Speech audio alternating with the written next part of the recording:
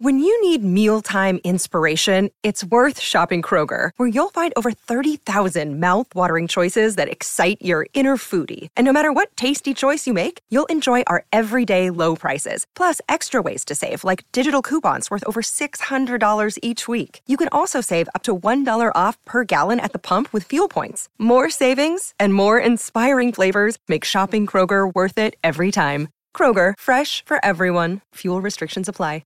Another day is here, and you're ready for it. What to wear? Check. Breakfast, lunch, and dinner? Check. Planning for what's next and how to save for it? That's where Bank of America can help. For your financial to-dos, Bank of America has experts ready to help get you closer to your goals. Get started at one of our local financial centers or 24/7 in our mobile banking app. Find a location near you at bankofamerica.com/talktous. What would you like the power to do?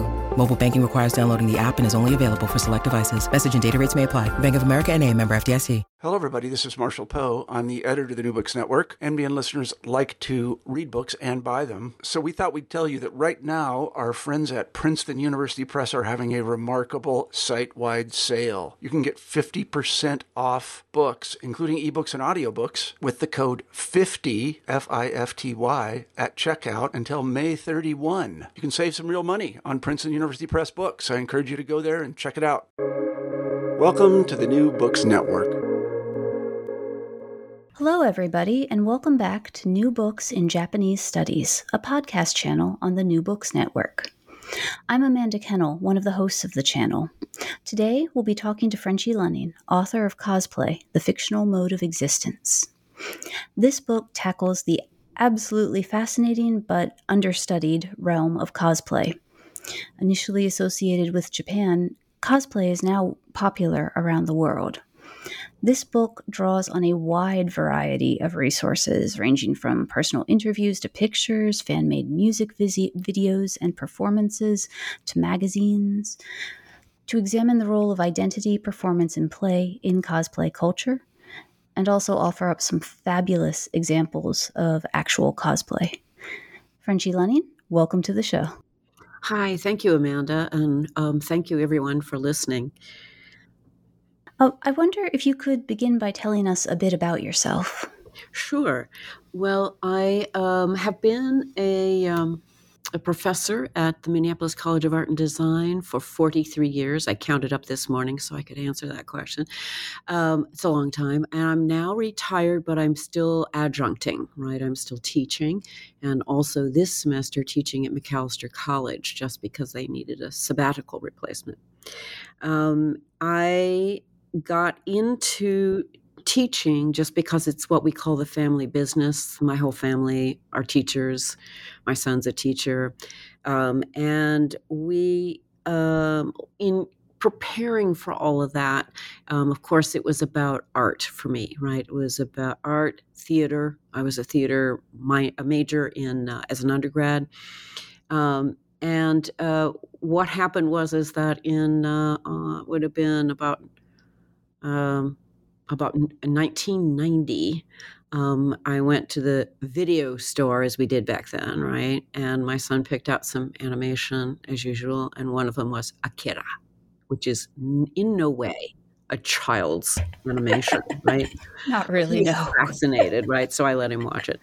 But I fell down the rabbit hole.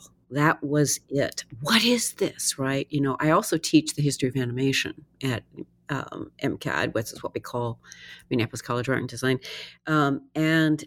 So this was like a completely different kind of animation. And that's how I ended up getting into Japanese popular culture, manga, right? Because I had written my dissertation on American comics and masculinity. So then this was like another thing. It's like, oh my God, they have comics too that are way different, right? So then in 2008, I got a Fulbright to go to Japan and study manga. And I was they have these secondhand bookstores called Book Off with a friend of mine, a colleague. And I opened up this one manga and I was like, what? This was totally different than anything I'd seen before. And I said to my friend, it's like, what is this? And he said, that's shoujo, or young girl manga, right? Shoujo manga is radically different than shonen, boy manga, right? These days, they're a little bit closer, but in those days, it was very much two different things. So that I became literally obsessed with anime and manga. And that's where I am right now. I'm writing my third book on shoujo manga and the shoujo itself. I mean, what happens is that you get into the manga, you get into the history, and you begin to realize it is entirely encased in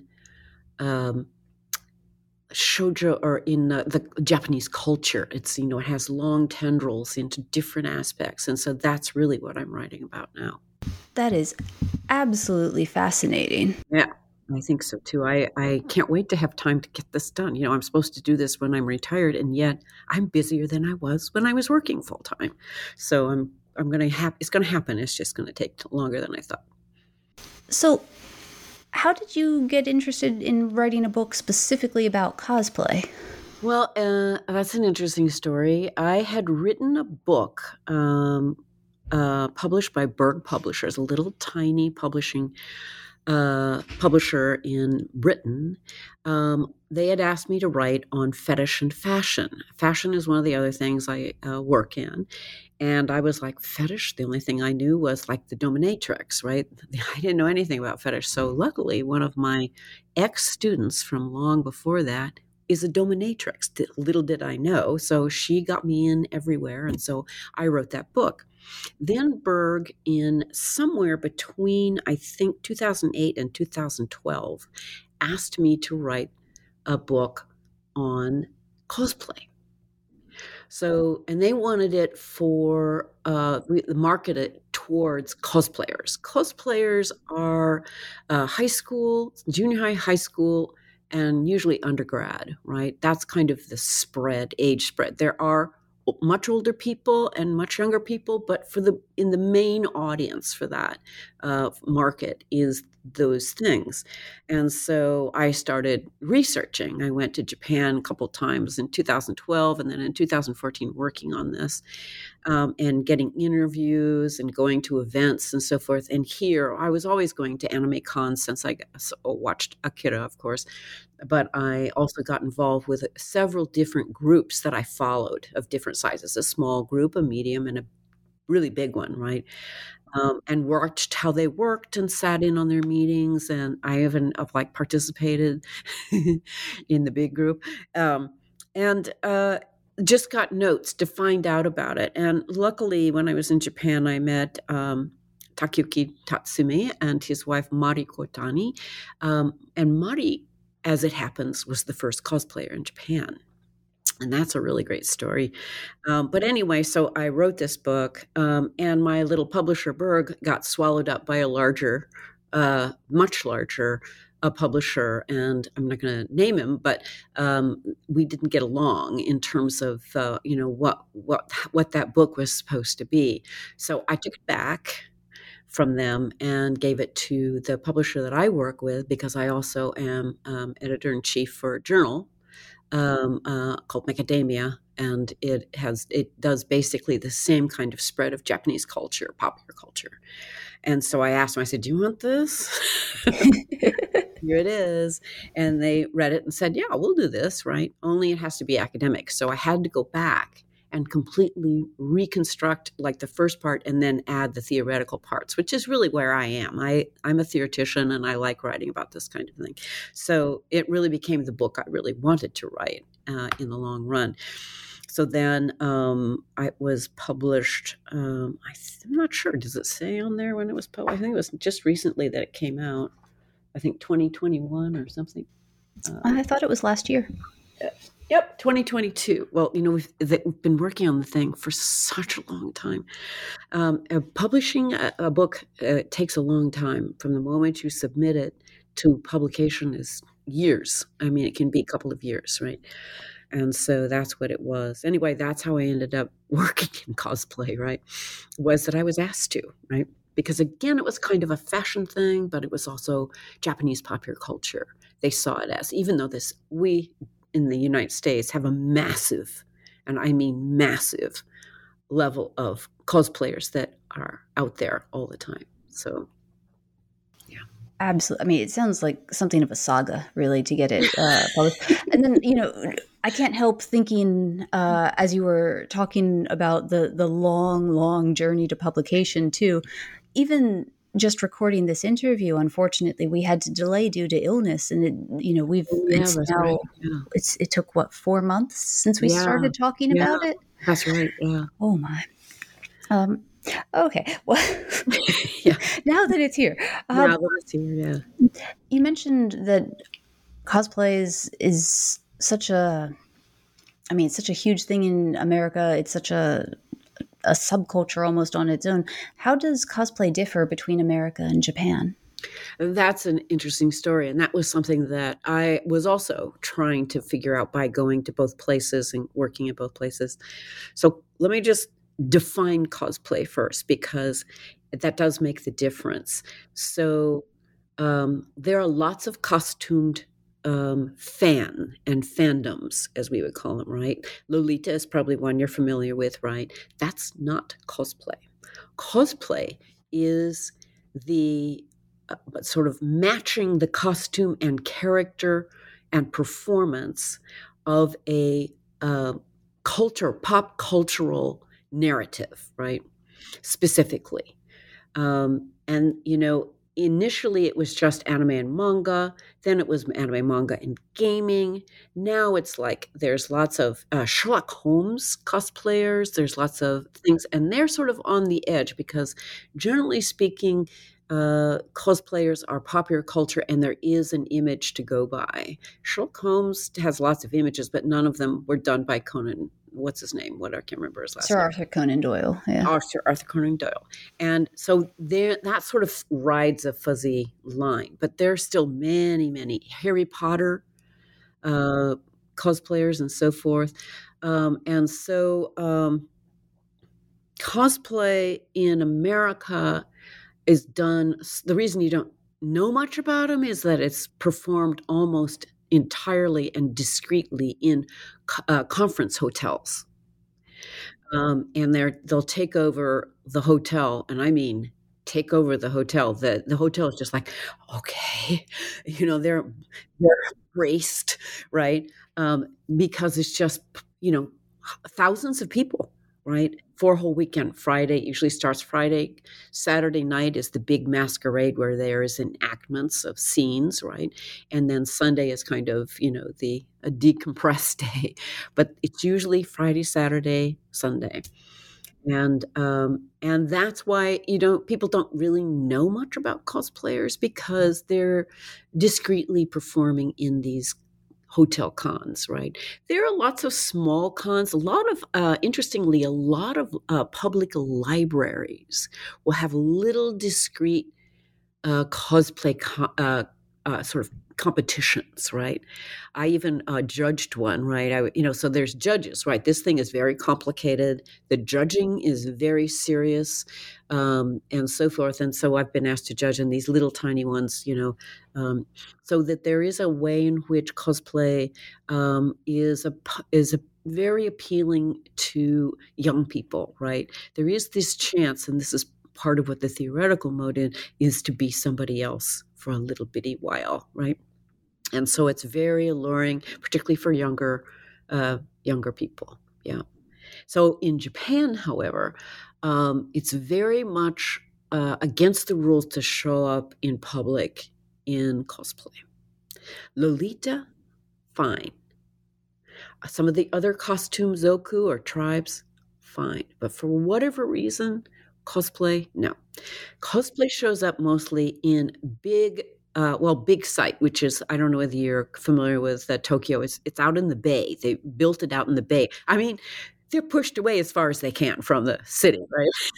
they're out in the bay, and it's massive building, just massive. And even inside those conventions, cosplay can only happen in the tower. You can't be costumed in cosplay outside the tower. So it all is very discreet in this thing. Now, What's happening recently is like there is the World Summit, the Cosplay World Summit, and that happens in Nagoya at the end of July, 1st of August, somewhere in there every year. And that the whole city basically embraces the cosplayers, right? And there's a big parade. This parade is incredible. It goes on for a long time because all of these cosplayers have been through heats in their own countries. Cosplay is all over the world by this time. Even Russia, even far-flung places, all have heats in their own country where they perform and they're judged, and then there's a final group that is chosen that comes to the World Cosplay Summit. There are other of these kind of big summits. There's one in Europe. I forget the name of that one, but there's also one in South America, and I think there's one in Hong Kong. But so this is a very different. This is other than in Japan, and even in Japan, the World Cosplay Summit is just this amazing. Wonderful performance. This is the best of the best, right? And it's just incredible. Now they also have in Tokyo. I was invited to go to a park, a very large park, amusement park, right, so forth. And they will have events like that, very discreet events, and you have to choose your area where you stand. Right. In other words, you can't wander around much. And because, again, this is about controlling the performance. And they dress, literally, they have a building, one floor for females, one floor for males. And you get like a 2-foot square with tape on the floor where you dress in. You have to arrive in street clothes and you have to leave in street clothes. Right. So it's intense. And so I wandered around with my good friend who basically got me into almost all of these Japanese things, Edmund Hoff, known as Edo. That's his cosplay name. But he's a very key part of macadamia now, right? And he's a key player on a lot of the different conferences, because we have conferences and we also publish a journal. But he's kind of he basically introduced me to cosplay in Japan. Even though he's Canadian, he's lived there for a very long time, and so that's the biggest difference. Is that wouldn't you know, the cat walks in, right? So the difference really is one of a kind of welcoming. In other words, if you see somebody in cosplay out in the US, you might get stared at, but nobody's going to think it a bad thing. They'll just think, oh, look, a cosplayer, right? Whereas in Japan, it's frowned upon. It's just rude. And so that's, I think, the biggest differences. That's fascinating. I mean, it implies there's a very high level of understanding of cosplay in Japan if the average person can distinguish between the sort of costumes you were describing, like Lolita, that you said is okay to be outside, versus a cosplay costume. Yes. And, many of the shoujo manga from like the 1970s and 80s looked very much like Lolita. And I think that may have been part of the, where it evolved from. But, still, if it's cosplay, it's negated. It's rude. Whereas in Tokyo, used to be Harajuku Bridge. This was this bridge where all the costume zokus would gather. By the time I got there were like one or two. There was like not very much, right? And so I was in the Harajuku subway station and saw a Lolita, and I followed her, subway to subway, because, it's massively, no, she had no idea I was following her, to see where it was happening now, right? But I lost her. I mean, the crowds are massive around there, right? And I just lost her. So I went on an interesting subway ride, and then I had to figure out how to get back. But it changes, these things have changed. This is very early on when I started working on this book, and this would have been from like 2008 or so to about 2016. because I could only get so much at so much time. And then, of course, all of this changing happening with the publisher. So, yeah. And so I finally got it done. It was, it's just sitting on my neck. Oh, another thing that happened was I had all my research and everything sitting in my studio. We went away for the weekend and the ceiling fell in and crashed everything. Right? So a lot of it was like mixed up with like plaster and stuff. So it took me a long time to sort through, clean things off, try to find where stuff went. A lot of it was torn and stuff because it was a plaster ceiling. So it was like unbelievable. Luckily, the cat we had at that time wasn't there, and none of us were there. But yeah, so that was another kind of halt for like a month while I got all of this stuff out of the trash, really. It took you so long to write the book that it became an archaeological dig almost. Well, that's the interesting part was it did become an archaeological dig. So that when I got to the point where I was going through the book in terms of the copywriting, the sort of proofing, right? I had to add things constantly, right? Because different things would start to evolve in. Now there's two point D theater, right, which is cosplay, an evolved cosplay performative thing, right? So I had to like put that in because it should, it had to be there. It was part of what was happening, and so it has this, this a lot of things that were then had to be put in, and then had to be put in, and so finally they told me at the press, it's like you're done, it's done, right? We're not printing any more than this. We're not bringing any more things in, right? Even though it continues to evolve, right? Well, good research always does continue beyond any given publication. With the idea of history in mind, though, I remember when I was reading, cosplay seems like a relatively new phenomenon, and I knew it went back a little bit, but you traced it so far back. Could you?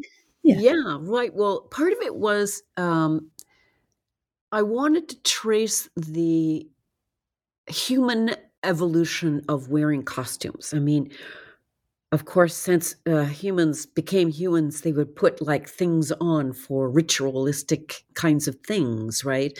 And so you had to address that. But cosplay comes through a kind of a surprising two strands, right? In Britain, it came through, and basically here too, and in also in Japan, comes through science fiction conventions, right?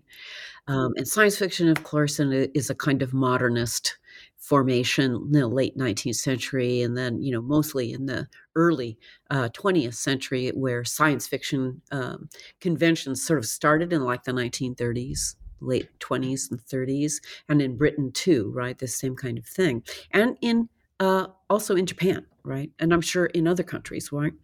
But they would dress up. They would have costume events. So they would dress up as Sherlock Holmes or something like that. And I show in the book some kind of space guys costumes, right? That they were sort of dressing as key people, but from books, right? From text. But this, this notion of dressing up and performing in the con is a kind of ancestor. So that's why I sort of started there.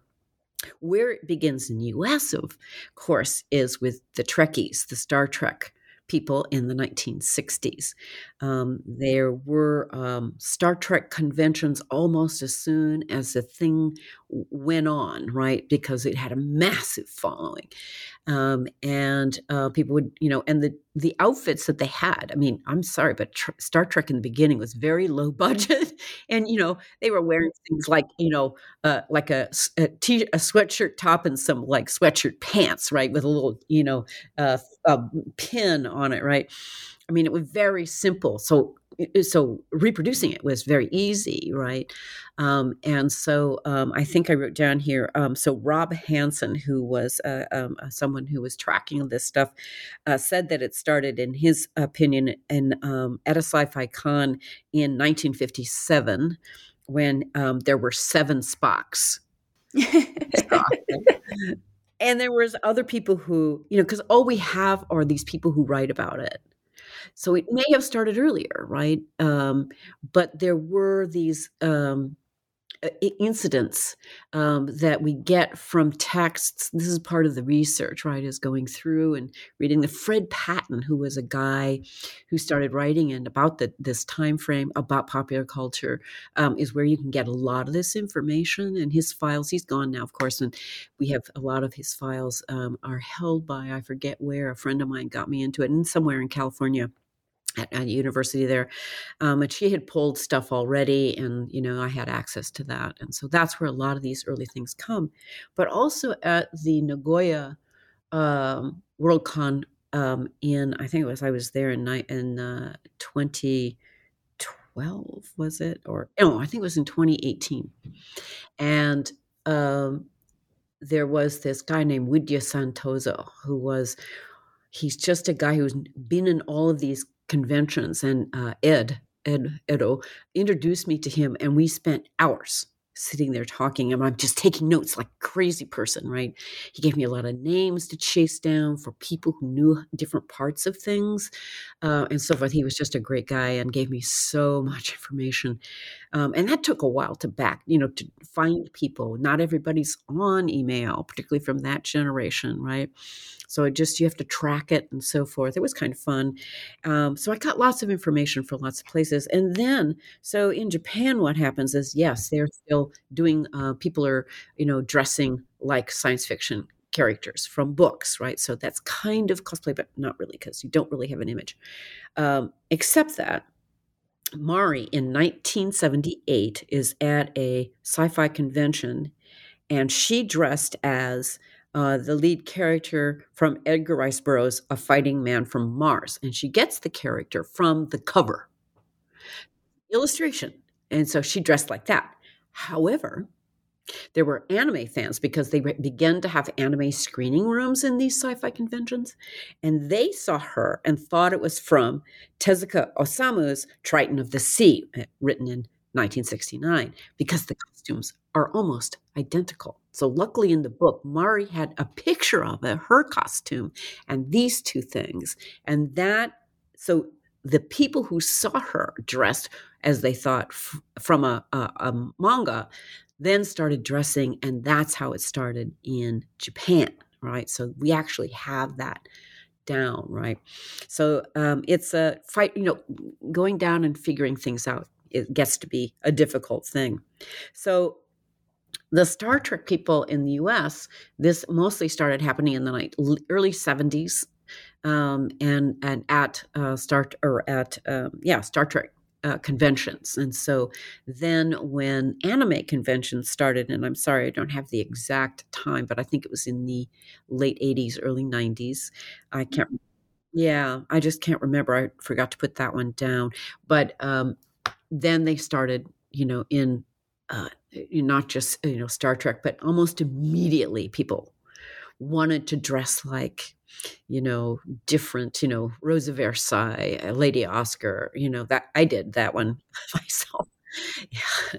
Those are lovely costumes. Old Lady Oscar, right? Because I'm not a young person. But anyway, but it happened almost immediately after that, and it expanded exponentially in those years. And it's very, all through the spring and summer, there are so many anime conventions now, and thousands and thousands and thousands of people, even maybe millions, attend in costume. You walk in there and it's a different world, and so, yeah, it's very fun. But that's kind of the history of it. That's kind of the key part. You say it's like being in a different world. You talk a lot in the book. You analyze cosplay in terms of these deep personal concepts like identity, expression, and embodiment. Why are people drawn to cosplay? I think, my key understanding, and this is like, I've talked to a whole lot of cosplayers, but they all, most of them were smart kids in high school, and most of them did not have a lot of friends, right? So that there is a way in which they are abject as themselves, right? So I talk about abjection, and abjection could be something that you may not even be aware of, right? You may be in sort of the Christavian. So this is a woman who wrote in kind of Lacanian, so was a psychoanalyst terms, and that is somebody who an abject person just doesn't want to be themselves. Really, they just want to like be anybody else but themselves. And they are the people in high school who dress like other people or who dress like a celebrity, or, you can see them online all the time, right? All of these selfies where they're sort of like dressing like, a sexy person that looks like all like the other sexy people, right?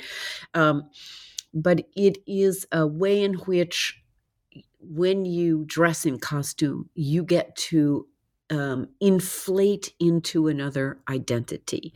The thing that is most modernist about all this is that we tend to refer to ourselves and other people as an identity, as a singularity. But in point of fact, you're a different person with your lover, with your children, with your friends, with your teachers, with your bosses, with your employees. You're a very different person. You take on a different thing that sort of involves your position in that particular social situation. And so becoming Harry Potter at a convention, right, you're allowed to be something fictional, right? Now, most of these people have literally know the dialogues by heart, and they start iterating them almost immediately, right? If they see somebody else from Harry Potter, they go into a scene, right? It may not be the exact scene. It may just be playing with the words and the identities, right? But it is fascinating to watch because this happens like constantly, right? I, in fact, sat on the floor against this is what people who are tired out from the con, they'll sit in the big place where everybody's speaking. But I was pretending to be tired. But meanwhile, I'm watching all of these kinds of little performative things happen, right? Because what happens here is kind of an exchange of character and joy, pure joy. They're having so much fun, so much fun.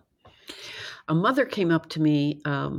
So I was kind of involved with the beginning of Anime Detour, which was the original Minneapolis, St. Paul Anime Con. And during that time, a mother came up to me of a junior high school girl, and she was like, "Thank you so much for this.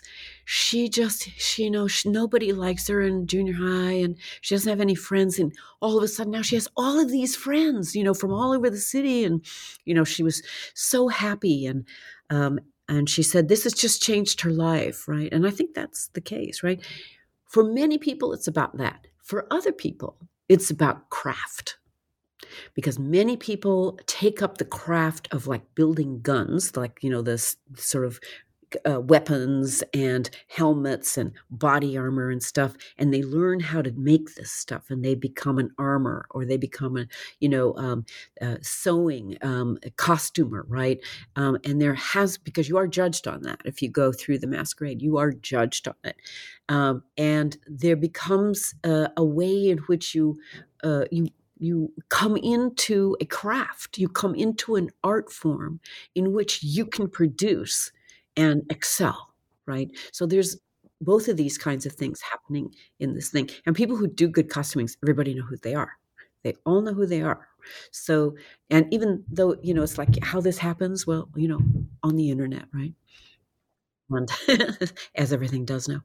But it is, so people get different things from cosplaying, but for the main thing is it says fun, and that you can involve yourself in a different identity for a small while.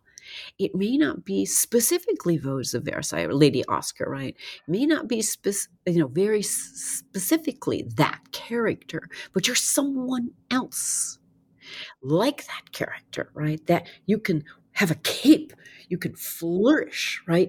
You have weapons there are very, very specifically called out. They are not used in any sense, and they're guarded and all this other stuff, right?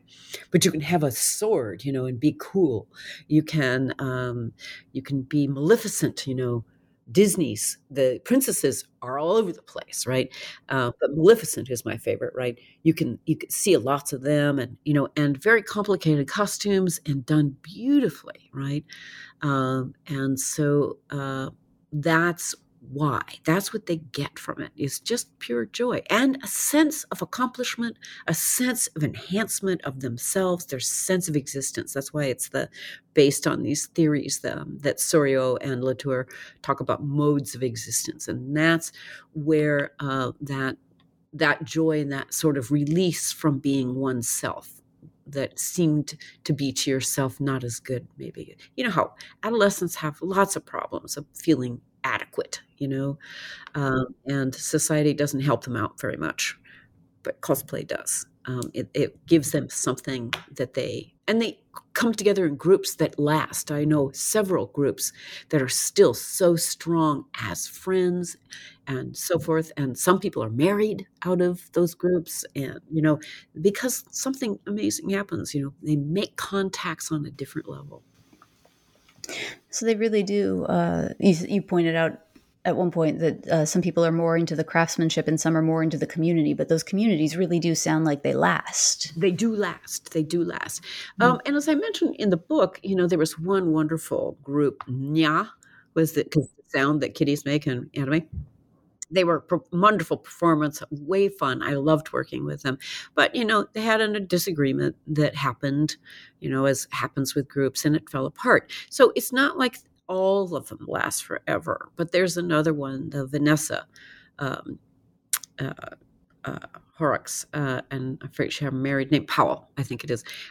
She's incredible, and they're still working, right? And she's married to one of the people in the group, and she's the one who, in the back of the book, or at the end, she's in the closet. So how you have to record the sound effects and so forth, and the music, and so she had a big costume closet of all her cosplay costumes, and all of her group would get in, and their scripts and so forth, and they would record it because it was a good sound booth, right?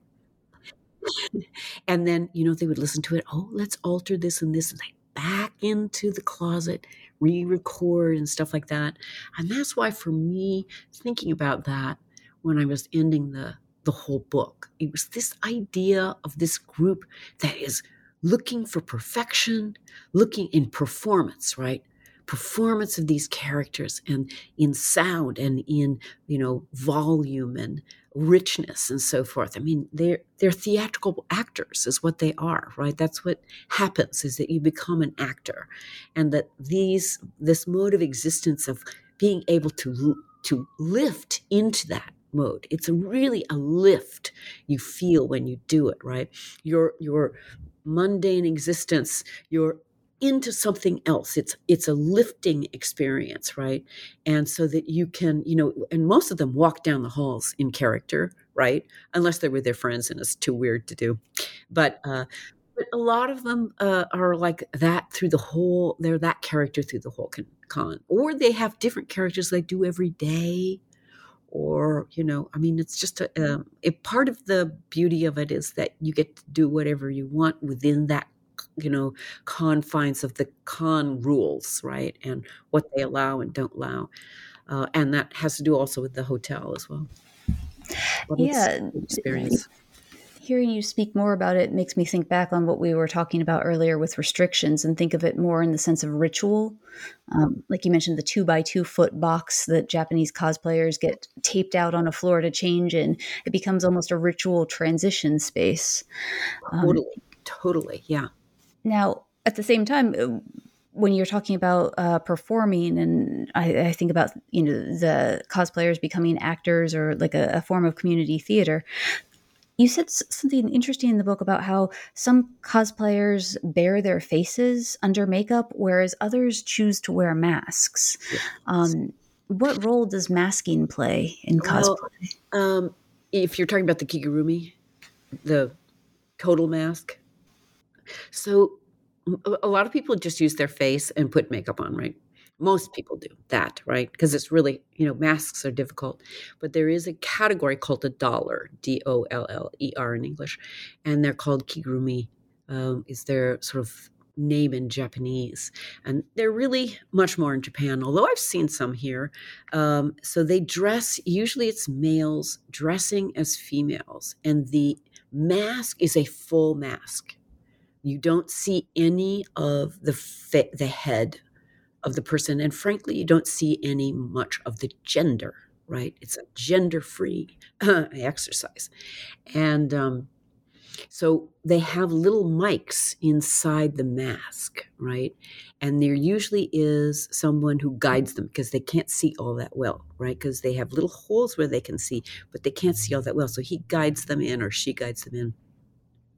And he's got earphones, and then he tells you what they say. You can ask them questions and they'll answer, but he'll tell you what the answer is, right? I talked to two of them that were at the park I was talking about, and they wouldn't let me photograph them. Well, I did, but I didn't. I did it, but I couldn't put it in the book, right? And they didn't want to be named and so forth, but they both were dressed as Sailor Moon, the Sailor Moon girls, and they were both male. They had come to the park on the subway in mask, which is, hard to do and, judgmental, right? They were being judged a lot. And it's this gender thing plays a huge role in Japan right now. I mean, it's a major issue here too, right? I mean, gender and sexuality are what we're dealing with now, and so this kind of bravery in terms of staying or doing costume, particularly cosplay in Japan especially, but here too, is really something where gender also is allowed to be excused, and you can move into another gender, right? And these two men were really interesting people, and we talked for quite a long time. And they said they felt I would say from what they told me that they would be called non-binary here. That's the term we use for somebody who doesn't feel necessarily male or female. And so they dressed as females just for the fun of, jumping right into another aspect of themselves.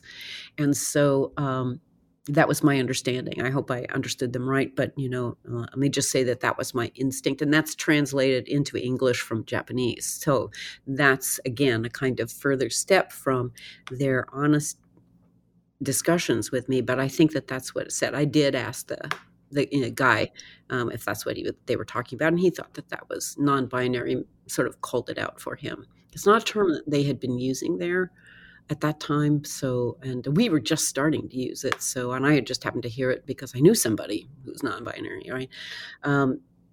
So that's how that's the full mask situation. It almost goes into, it's still cosplay because they were doing Sailor Moon, but there's a way in which it also becomes like a sort of another kind of movement into different areas, just like 2.D is, right? And so it's just another way of cosplaying and performance, I think. Yeah.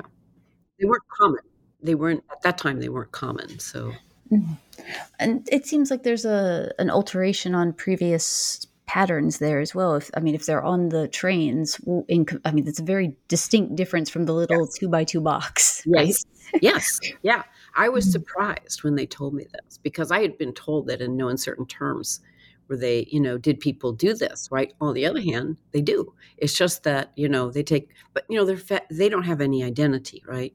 Because the mask is on, right? So that they can kind of safely travel through. And I bet they get a little something from that, right?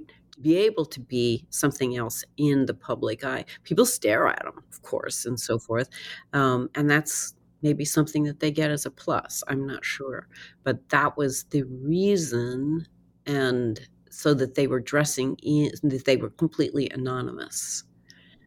Because if they went to the squares, people would know who they were previous. And I think that's why they did it that way.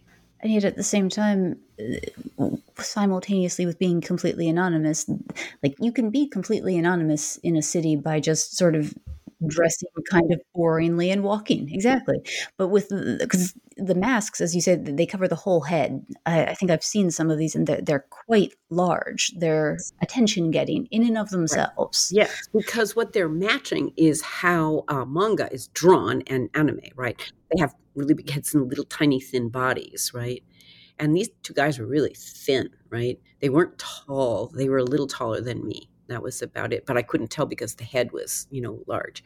But they, yeah, I think there is that kind of, they're anonymous in terms of their personal identity, but they were having fun being the center of attention, you know? Because, they if they were in their usual dress, they would be totally anonymous, right? Mhm. Sort of safely attention getting, maybe. Yeah. Yeah, exactly, right? Yeah, and there's a picture I saw online of inside a bus somewhere in Japan where there was a whole bunch of these kigurumi characters in there, right? Now, the other sort of, again, sort of offshoot from this was the furries, and they also have like the totalizing mask and so forth. That generally is not cosplay per se, right? Unless it's like, I don't know, Scooby-Doo, right? An actual character, right? Mm. Yeah, but that's another sort of costumed fandom that has that full masking on them. Mm. Yeah. So it seems like a unique and still developing development. Yeah, I think so. Well, it's interesting. It's like it's a very much a kind of, it's a different aspect of identity producing, right? Of looking for a mode of existence in which you feel something more, right? You are lifted out of yourself and into something else, right? Through performance and costume, right? I mean, truly, cosplay is a vast area, and that's one of the things I really love about this book is that you went to great lengths, and for all that it took forever to write, unfortunately, for reasons beyond your control, uh, that enabled you to include so many, so many different cosplayers and people involved in different aspects of cosplay that really enriches the book overall.